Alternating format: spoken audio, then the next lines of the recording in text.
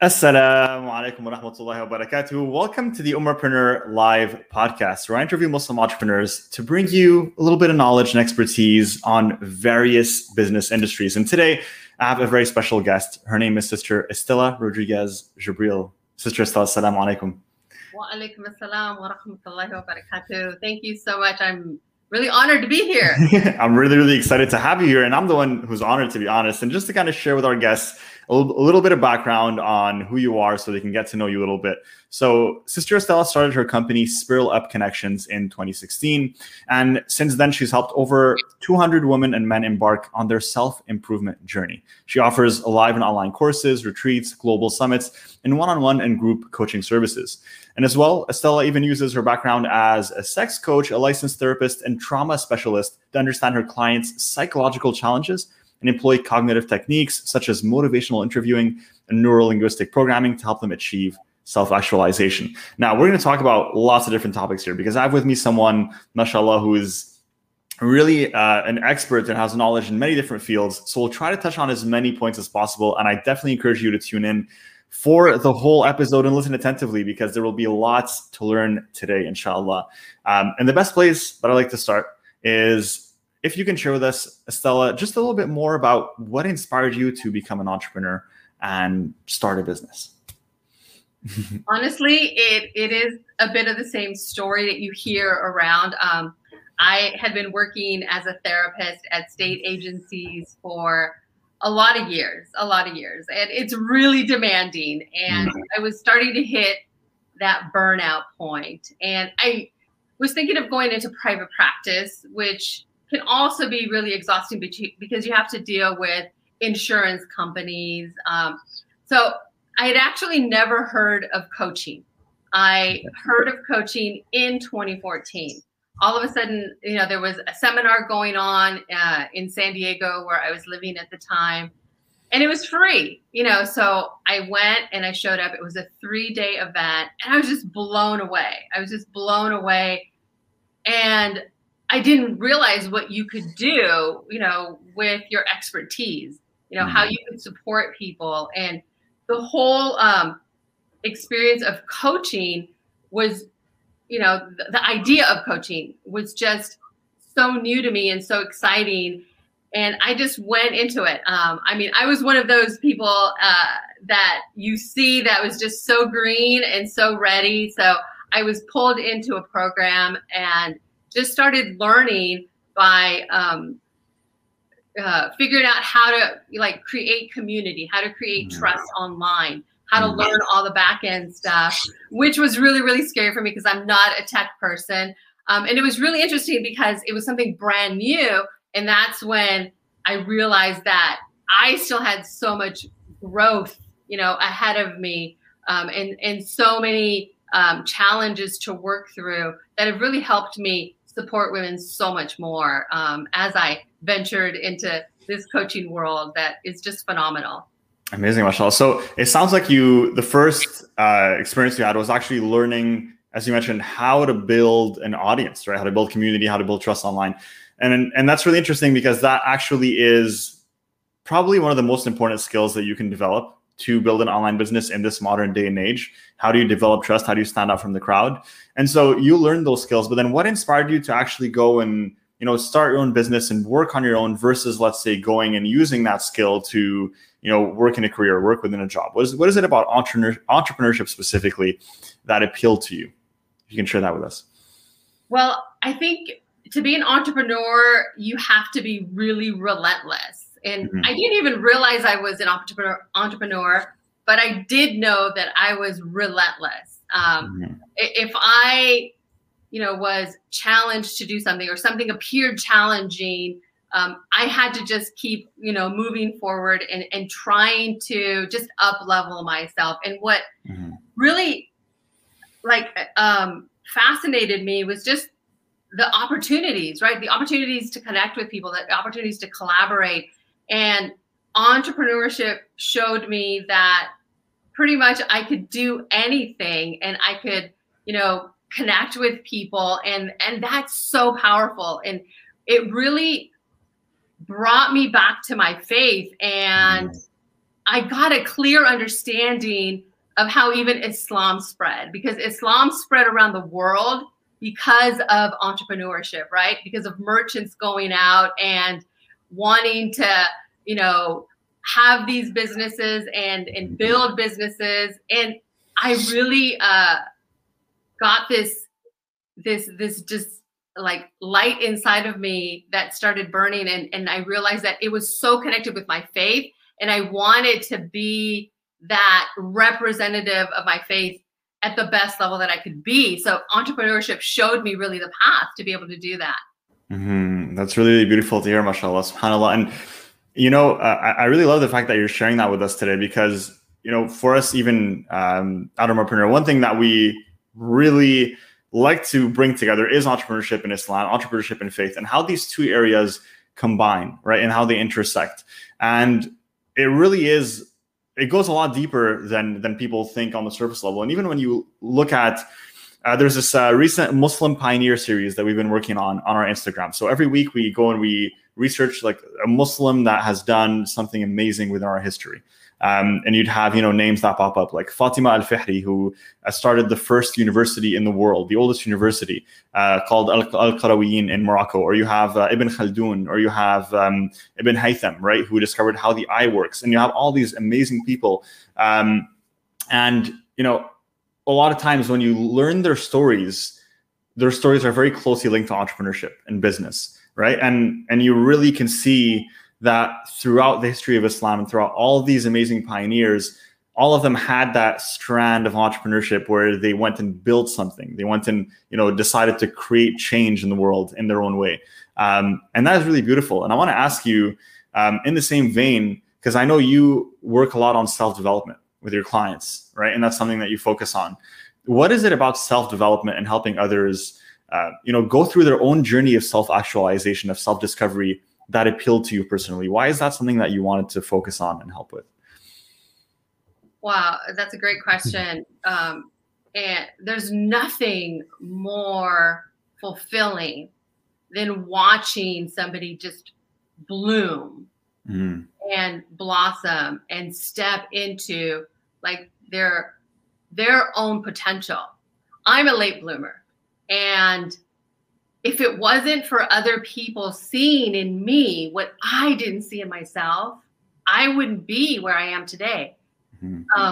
There's a huge aspect of my growth that came from being encouraged, being coached, you know, being guided. And self-development is not a one-man show.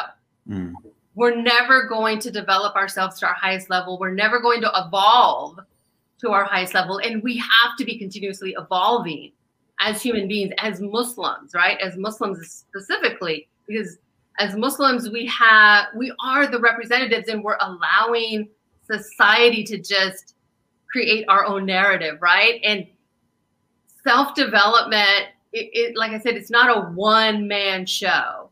And when I experienced that aspect of really helping somebody get to that place where they trust themselves, they believe in themselves, they can see that past trauma or that past hurt no longer impact them in the future or in the present moment. So therefore they can see what is possible for them in the future.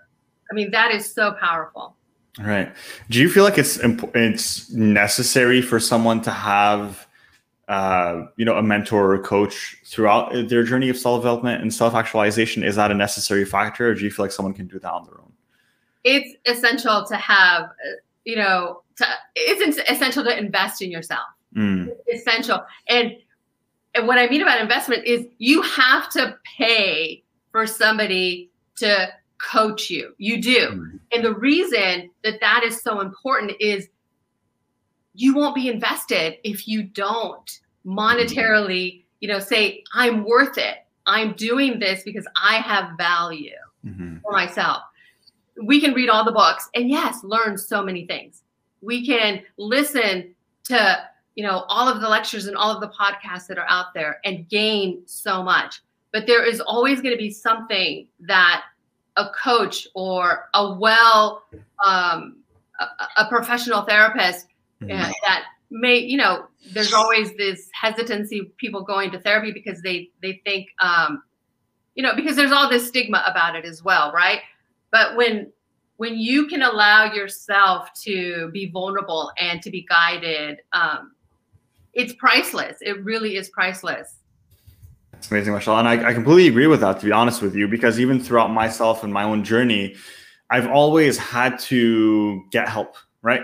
And the truth is that, you know, someone saying to themselves, I can do this on my own, is someone pretty much saying, I have all the knowledge and information that I need to get to that goal. I just haven't gone there yet. Well, the truth is, if you did have all the knowledge and, you know, the motivation and the training necessary to achieve whatever it is you're trying to achieve, you would have been there already, right? But clearly there's things that you don't know yet, and that's why you're still where you are today. And I think the same thing is for me. I mean, every time I look back at a moment throughout my business journey where I've invested in myself, I've worked with a certain mentor, I've even invested in a course or training, I've gotten something out of it. I've gotten something out of that experience that I've been able to use to grow my business or grow myself as an individual.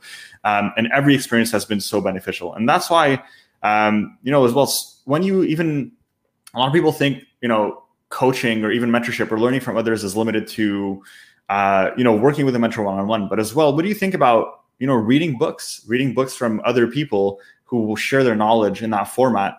That could be a form of learning as well. Would you agree? Absolutely. Absolutely. I think we should, you know, definitely be avid readers and continuously learning, you know, from different, you know, different disciplines, different areas. It's so important. I just recently, because, you know, I'm busy and I have so many things to do. One of the things that I recently invested in is in this one app or this one program called Blink or Blinkist. Blinkist.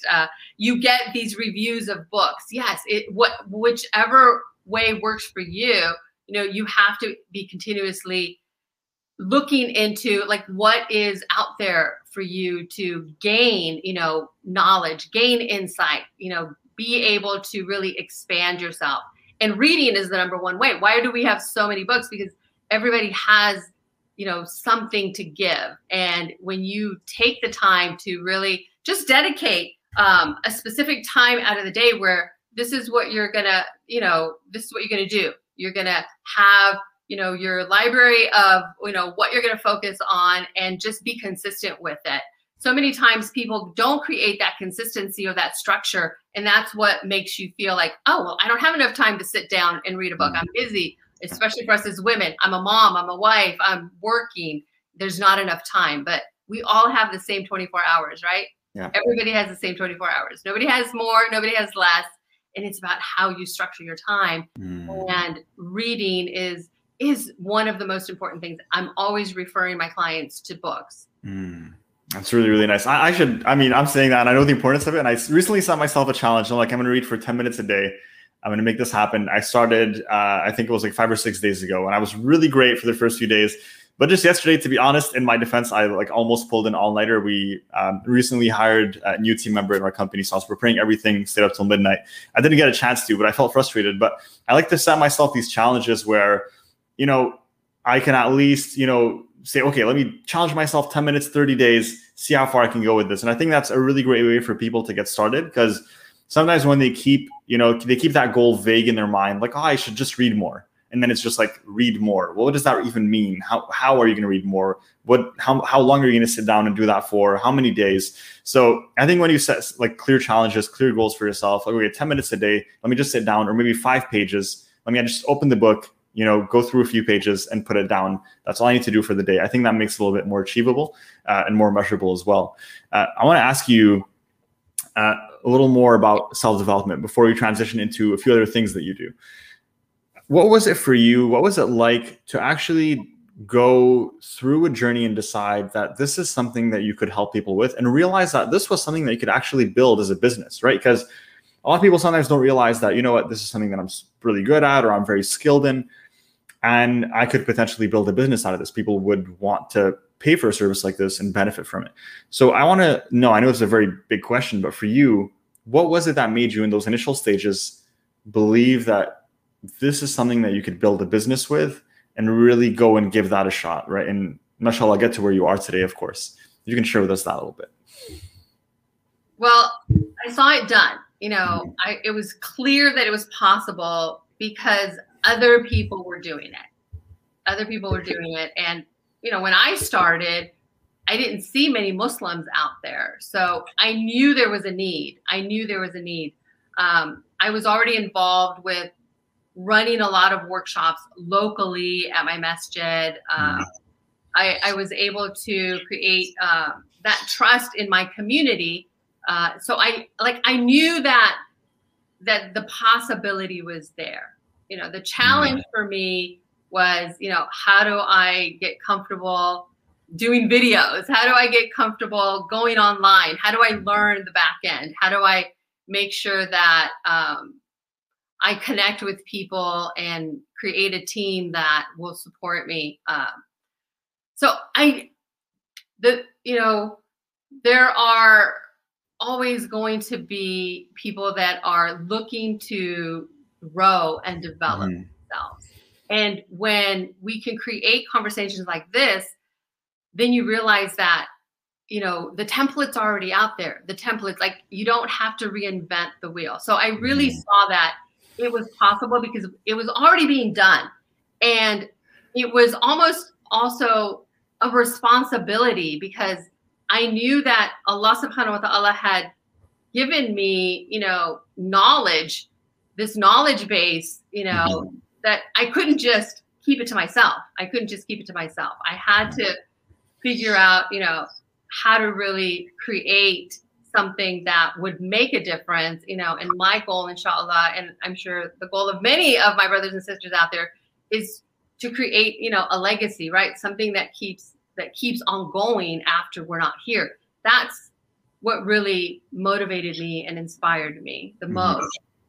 I love that, mashallah. And I really like the fact that you shared that because it's really interesting and uncanny that we recently ran a challenge, to help people kind of map out their business plan, do their market research, validate their business idea. And part of the market research lesson was a very simple concept, which was if you find other businesses that are already successful in what you're trying to do, chances are that it works, right? So I really love that you shared that because a lot of people think, oh, if I find other businesses that are doing what I'm trying to do, it means that I shouldn't do it because, there's competition and, I should try to come up with a unique idea.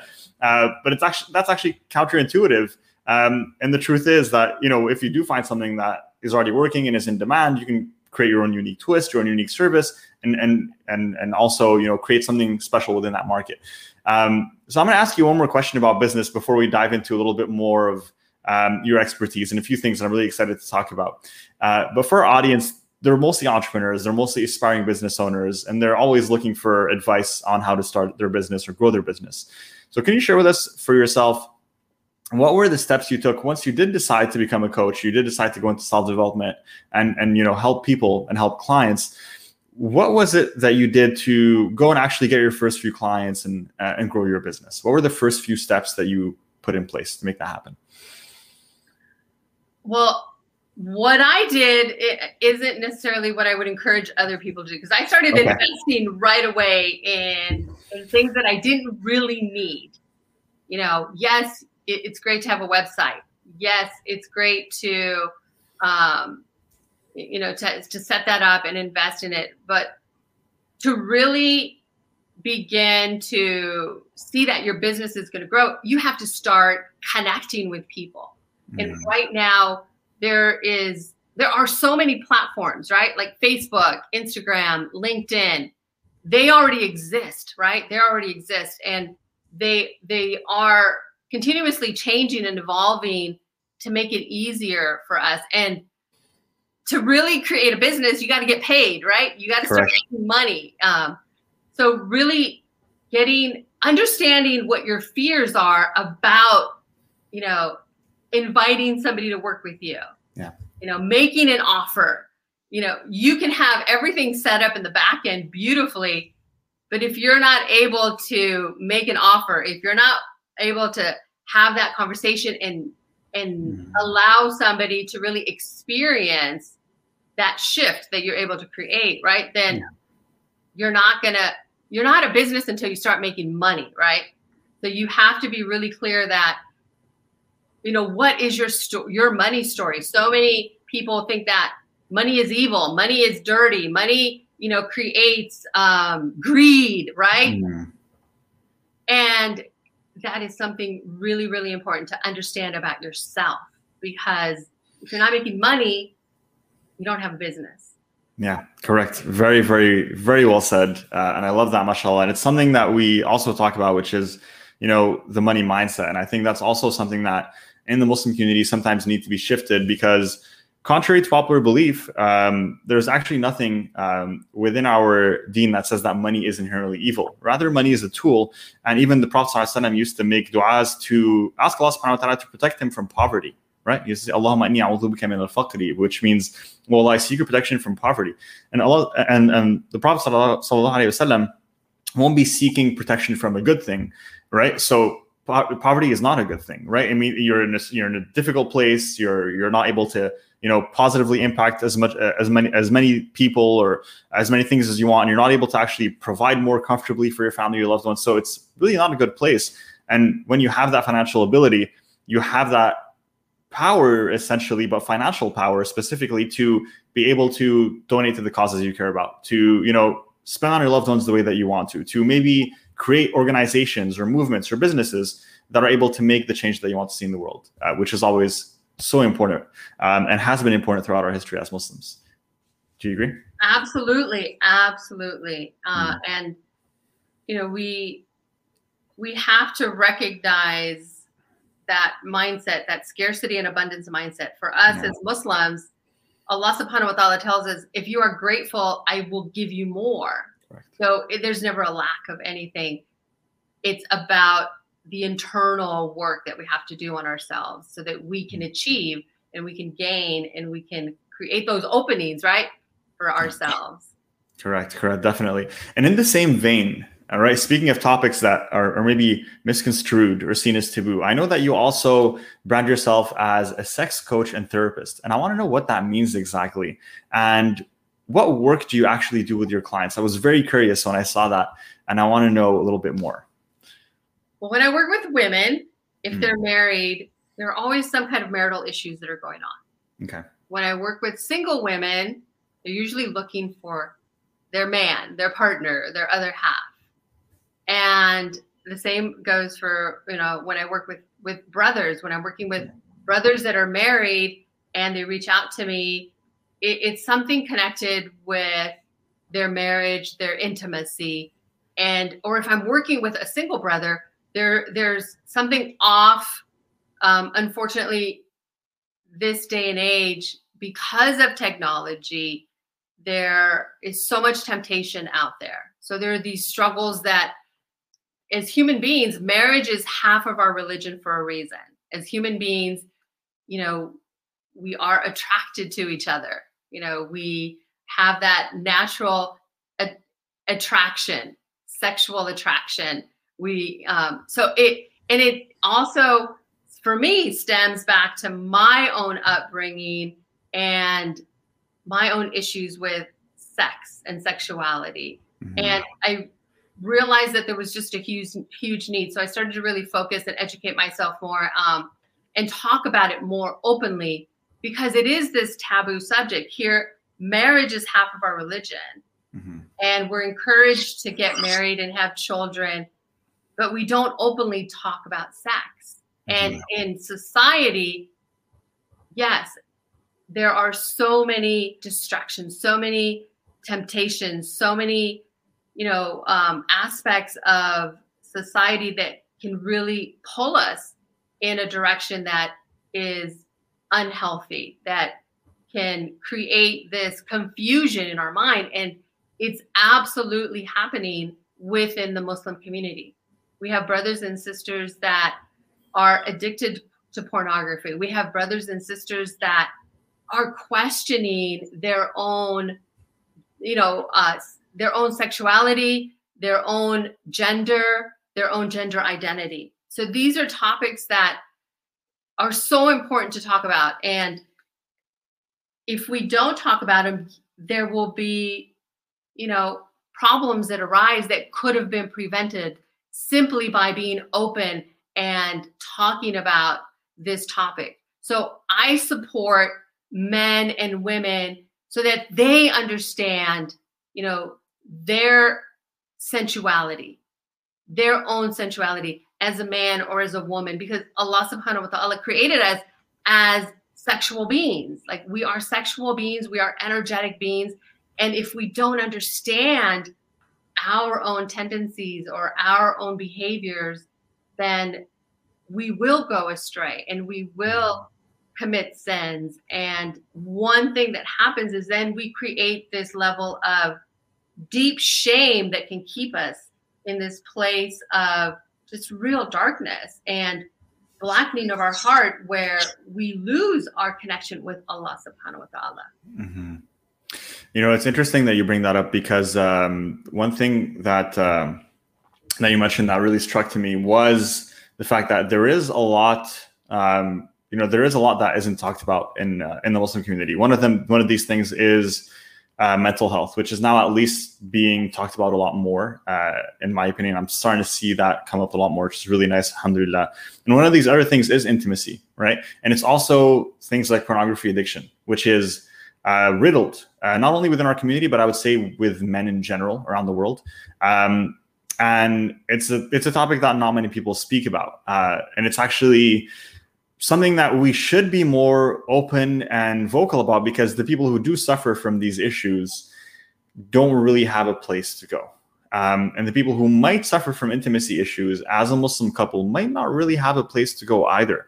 So I want to know, if someone was in that situation, right, what is it specifically that you do? Do you specifically work with the sisters and you work with them in that area, or what is your process look like if someone wanted help with this and they wanted to come and reach out to you?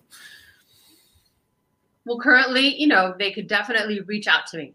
And I'm one person, so I'm so glad that we're talking about this, because we need, other experts out there to really be prepared to help our brothers and sisters. So reaching out to me privately through Instagram or through Facebook. And then, I would do an assessment to see what the need is, and, help them make a decision of, if they're ready to step into getting support.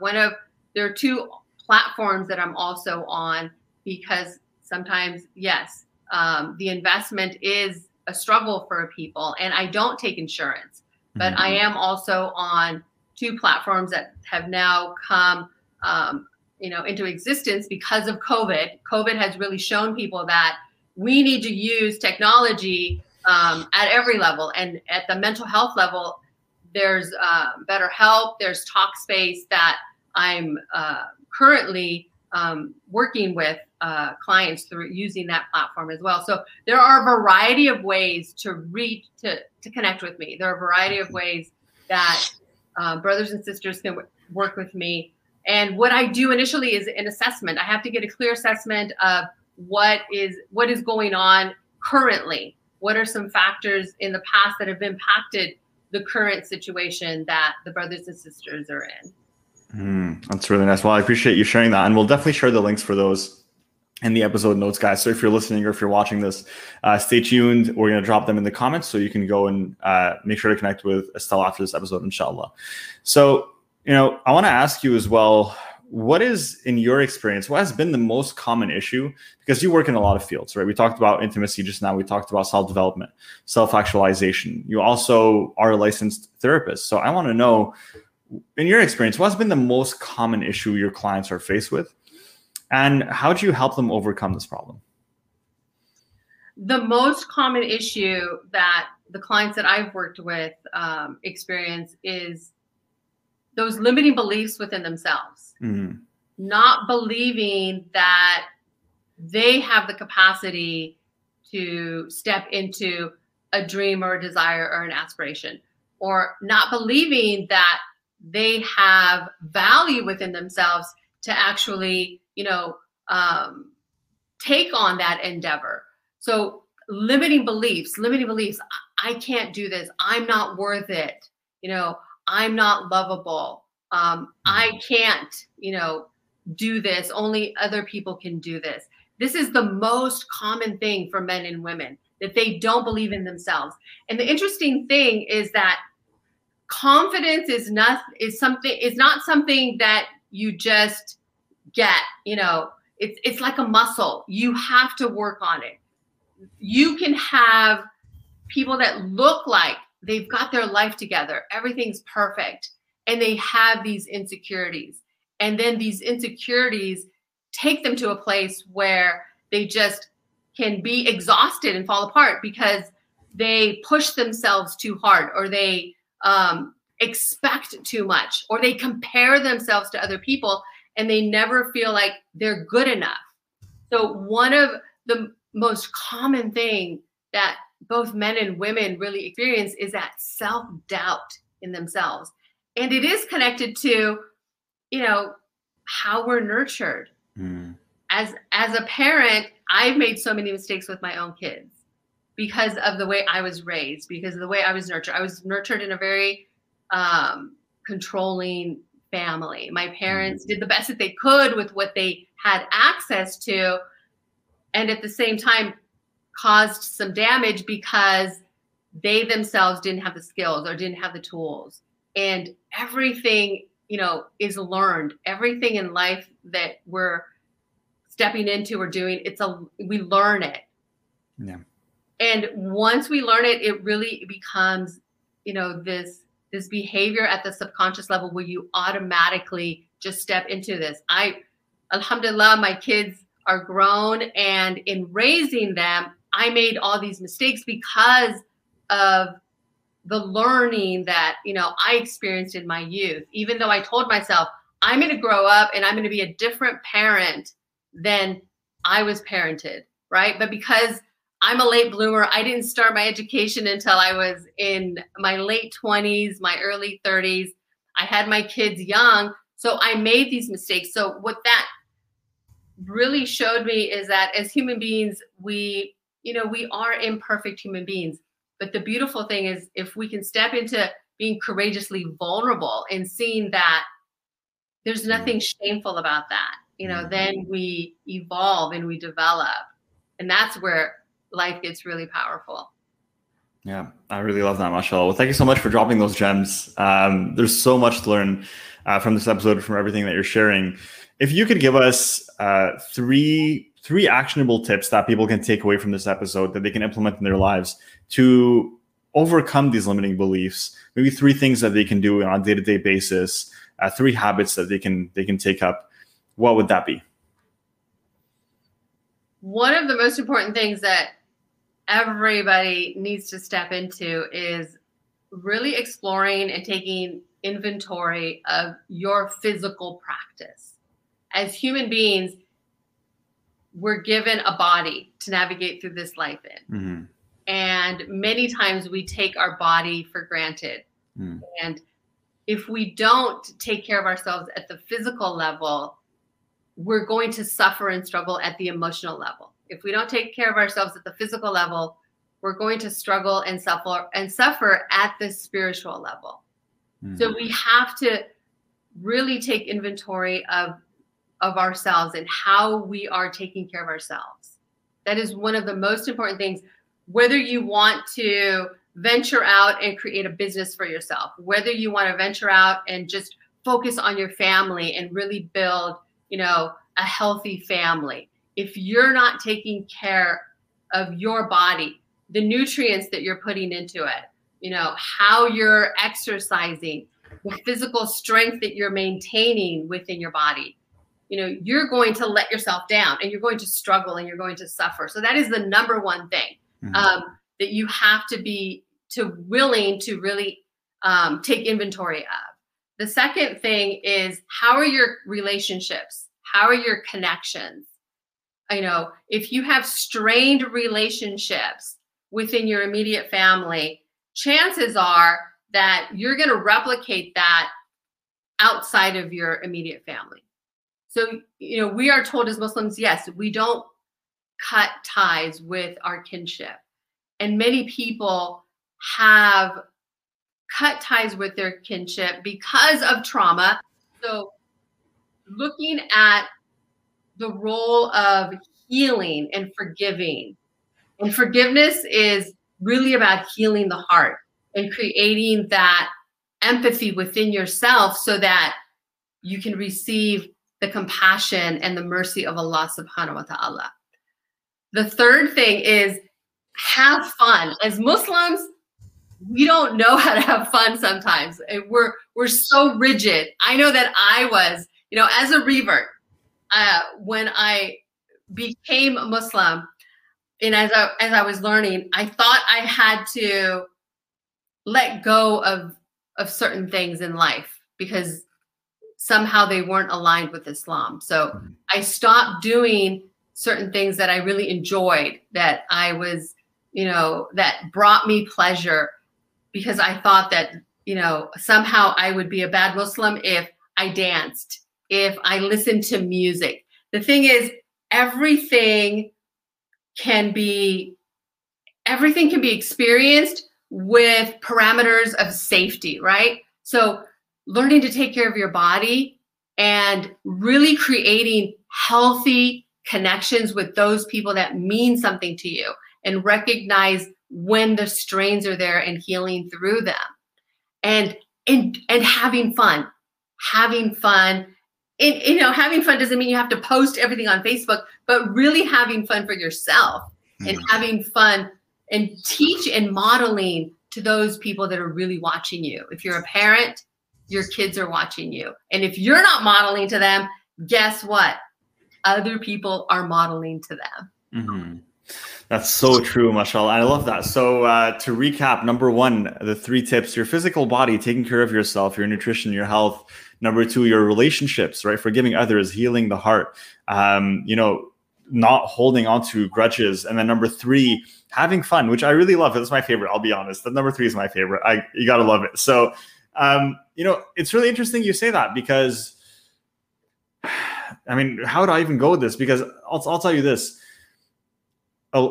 One thing has been that for some reason, this image of the really pious individual is sometimes seen as the person that is very serious and brooding and doesn't laugh and pretty much always serious, always, always, essentially focusing all their time on worship, but not focusing their time pretty much anywhere else. And that would be like the ideal pious person in our minds. But the truth is, the Prophet ﷺ, if we were to just model, our own prophet, he used to go out and people, every time they interacted with him, felt like they were the most important person to him, right? Because of how he smiled at them, because of how he treated them, right? And when he used to, when there was kids around, and, even other companions would be strict and they'd be stern and they'd say, okay, get the kids out of here, push them away from the Prophet. He's trying to speak to us. He'd be like, no, leave them. And they would climb on him and they'd play with him and he would laugh with them. And, he would love to go and laugh with his wife, Aisha, as well. So we have all these stories and all these narrations of the Prophet being someone that's actually,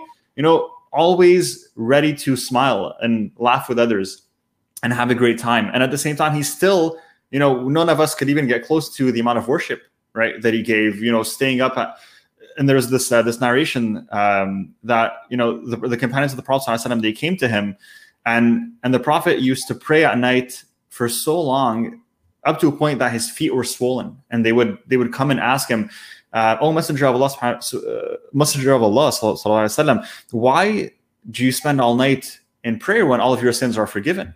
Right, to a point where your feet are swollen. And he says, "Shall I not be a grateful servant?" Right? He says, "Shall I not be a grateful servant?" SubhanAllah, just out of gratitude to Allah Subhanahu wa Taala.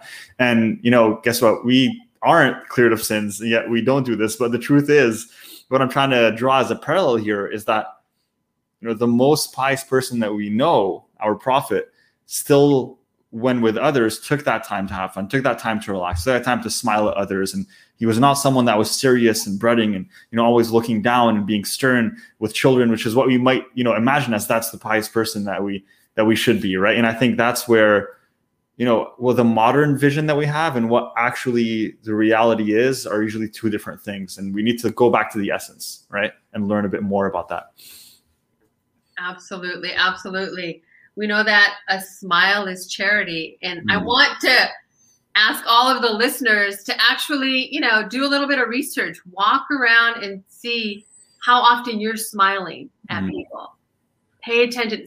A smile is charity, and it opens up our heart, and we receive so much. We give to others and we give to ourselves. When we're smiling, our oxytocin increases in our brain, that happy hormone.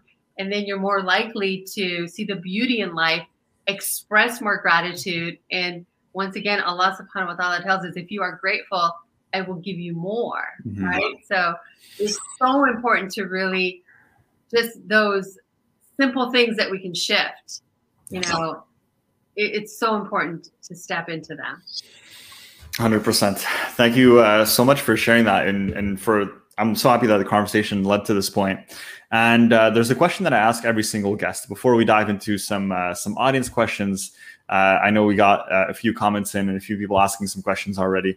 So before we dive there, I want to ask you if you could meet Estella from a number of years ago where she was just getting started, on this journey of entrepreneurship. She was maybe just thinking, she hasn't yet started. She's in those first few steps.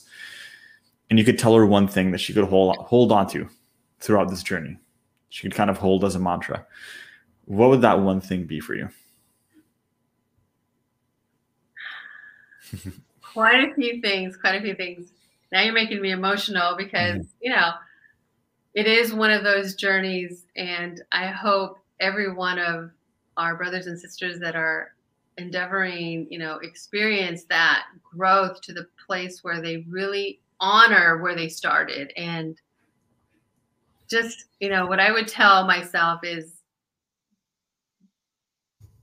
don't give up, don't give up.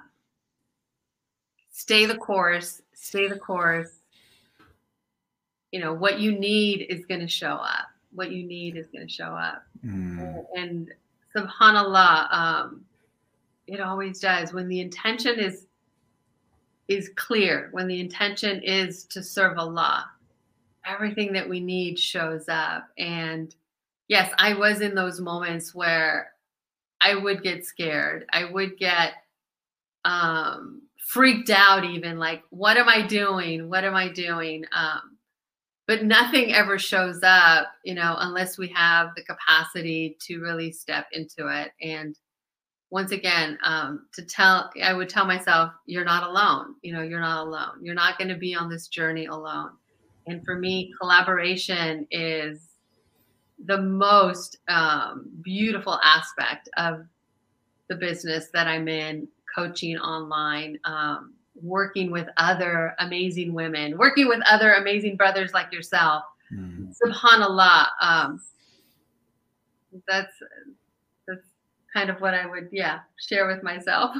I love that, mashallah. Well, honestly, thank you so much. I have to say, this is probably my favorite question to ask every single guest because every single answer has been different. We're up to episode, I'm losing track, guys. I think we're like 52 right now. 53. I think it's 53. So we've been doing this, feel like for a little bit over a year. And in those 53 episodes, those 53 guests, every single time the answer has been different. And that's really crazy when you think about it, because you'd think, for a question like this, that you'd have common answers that come up. But every single time, the answer has been unique to that person. And I think that goes to show the uniqueness of every single person's experience and journey throughout business and throughout life, subhanAllah. So I really appreciate you sharing that, because to be completely honest, I think that is one of the things that people need to keep in mind and hold on to the most, because so many times, and I'll be honest, like I think just yesterday, there was a little voice in my head that was like, oh my God, this is getting really tough right now. Maybe I should just close this whole thing down and go and get a job and, get paid a menial salary and just live a simple life and forget this whole thing, forget this entire movement that I'm trying to create in this entire business. And of course I told myself, no, I got to keep going. I wouldn't actually ever do that. But that voice does creep in sometimes. It still does. It still does to this day, 5 years into this. And why? You might ask, oh, why does this voice creep in, Abby? You seem like this, mashallah, very successful person. You have this, you have that. And yes, alhamdulillah, these are all things that are working. But it's only when you really are within the trenches that you really experience just how challenging this journey is. and not to deter anyone from doing it. I think it's one of the most rewarding things you could ever do in your life, to be an entrepreneur and to try to build something of your own. But just know that it will challenge you in ways that nothing else will. And so it is very important to keep that in mind, to not give up throughout the process and to believe that you will get there. You will get to what you want, inshallah. You've got to be ready to do the work. It is work. You got to be ready to roll your sleeves up and get in the trenches and start digging. And there's something just so rewarding, I think, about that. Yes, a good hard day's work brings, many, many rewards at many levels. And one of them will hopefully be the monetary success, inshallah, for all of you. Yeah, inshallah, definitely. Well, thank you so much for joining us today, Stella. We have a few questions from the audience that I'd love to explore with you if you have the time. So is that okay with you? Can we all right, awesome. So we have one here from one of our awesome guests. So this one here, so Bismillah. So one of our Facebook Live viewers is asking, I wanted to ask Sister Stella, what made her decide to become a sex coach, knowing how the word is considered to be a taboo in our culture? So I love that question. Yeah, let's hear it. Well, at my ripe age of 59 years old, I was ready for it. I was ready for it. Alhamdulillah, the judgment, the criticism was out there because I'm actually also the host of Let's Talk About Sex on British Muslim TV. We've done 2 seasons. We're going to be going into season 3. But what really made me decide is, we have to talk about this. We have to talk about this. I know that I myself had many struggles and many issues because it was such a taboo subject in my own home. And to be a little bit transparent, for myself, I grew up in a conservative Catholic home, which it was very much and aligned with, the conservatism of our faith as Muslims. So having nobody to talk to me about what sex and sexuality was at home, I was very much influenced by my peers outside of my home. Alhamdulillah, Allah subhanahu wa ta'ala protected me at every step. But I can tell you that I took a lot of chances and I took a lot of risks. And had I been educated, had my family felt comfortable talking about this, could I trust my mom and my dad? Could I, there's a lot of, hardship that would have been avoided. So it is so important to talk about sex and sexuality.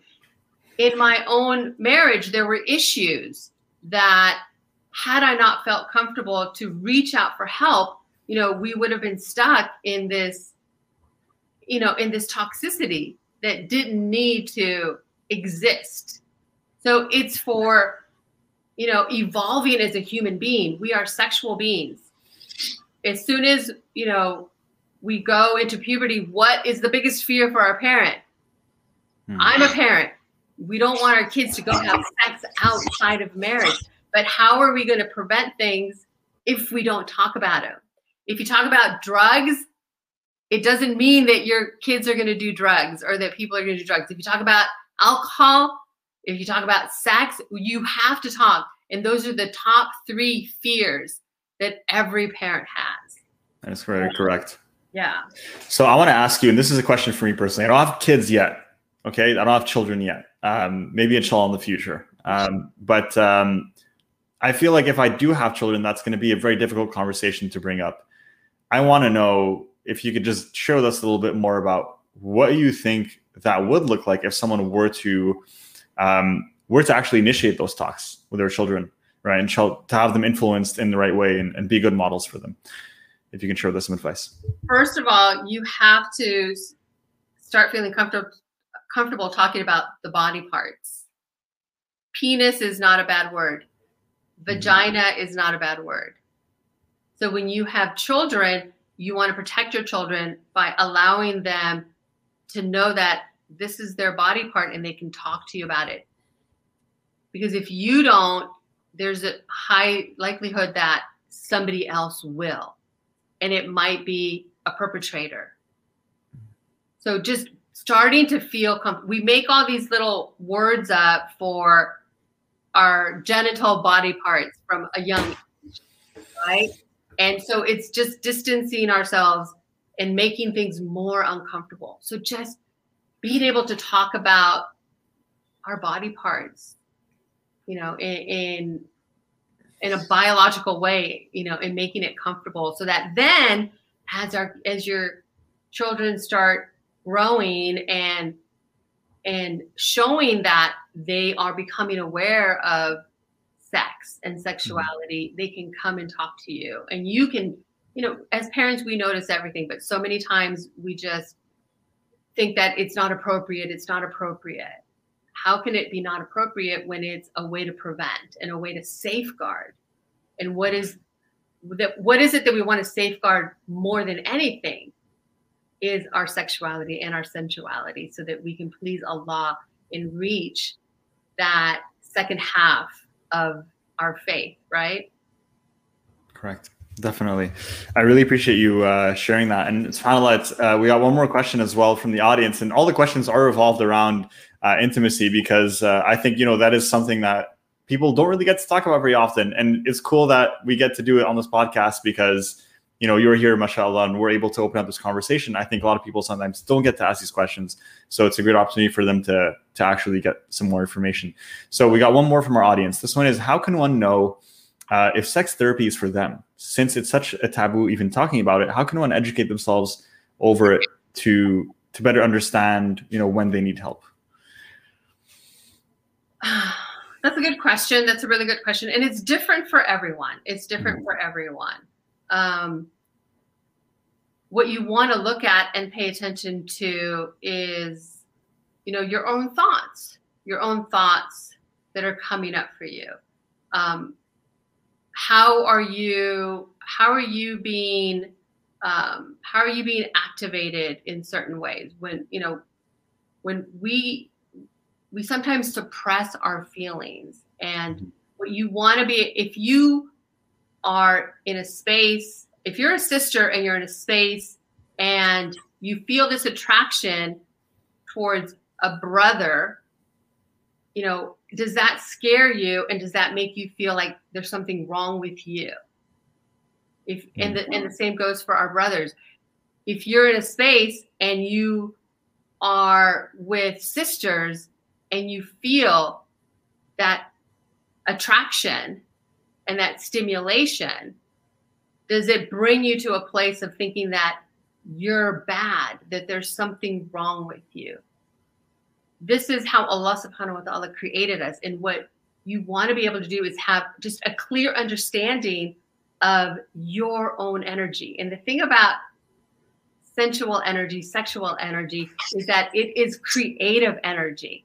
And when it's suppressed, we actually suppress our own creativity that Allah subhanahu wa ta'ala gifted us with. And without clear understanding, then we fall into shaming ourselves.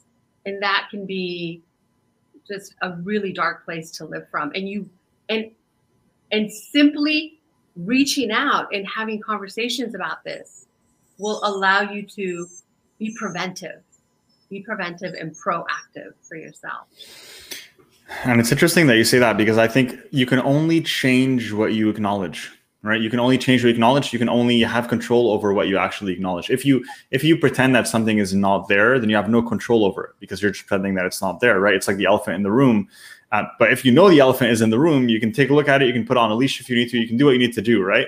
So you can understand, I might be feeling this way. Obviously, I acknowledge that, and for that reason, if I'm in a situation where I need to distance myself, then I should do that, right? Because I'm feeling this way right now, and you know, that's maybe not something that's going to be conducive to, you know, me being the best person that I can be in this situation, and avoiding sin or haram if I need to, right? And so when you acknowledge these things and you acknowledge these feelings, then you have better control over them to understand it's normal. I feel this way. What am I going to do about it, right? And I think that's really important than just to say, oh no, I don't, kind of suppressing it, and then, you know, going to that cycle of shame that you mentioned too. It's really interesting. So I appreciate you sharing that. Thank you, Estella. Yeah, and that is the most important question to ask yourself. What am I going to do about it? What can I do about it? What do I have available? What are the resources out there? And there are definitely resources to educate ourselves and to just get clear understanding of, what that means for us, right? Correct. Definitely. Sister, thank you so much for joining us today on this podcast. It was an absolute pleasure to have you on. And honestly, I learned so much. We talked about topics that I don't think have ever been brought up on this podcast, which is really amazing, mashallah, because this was a conversation that there was a lot to learn from. And you shared your time, your knowledge with us so generously today.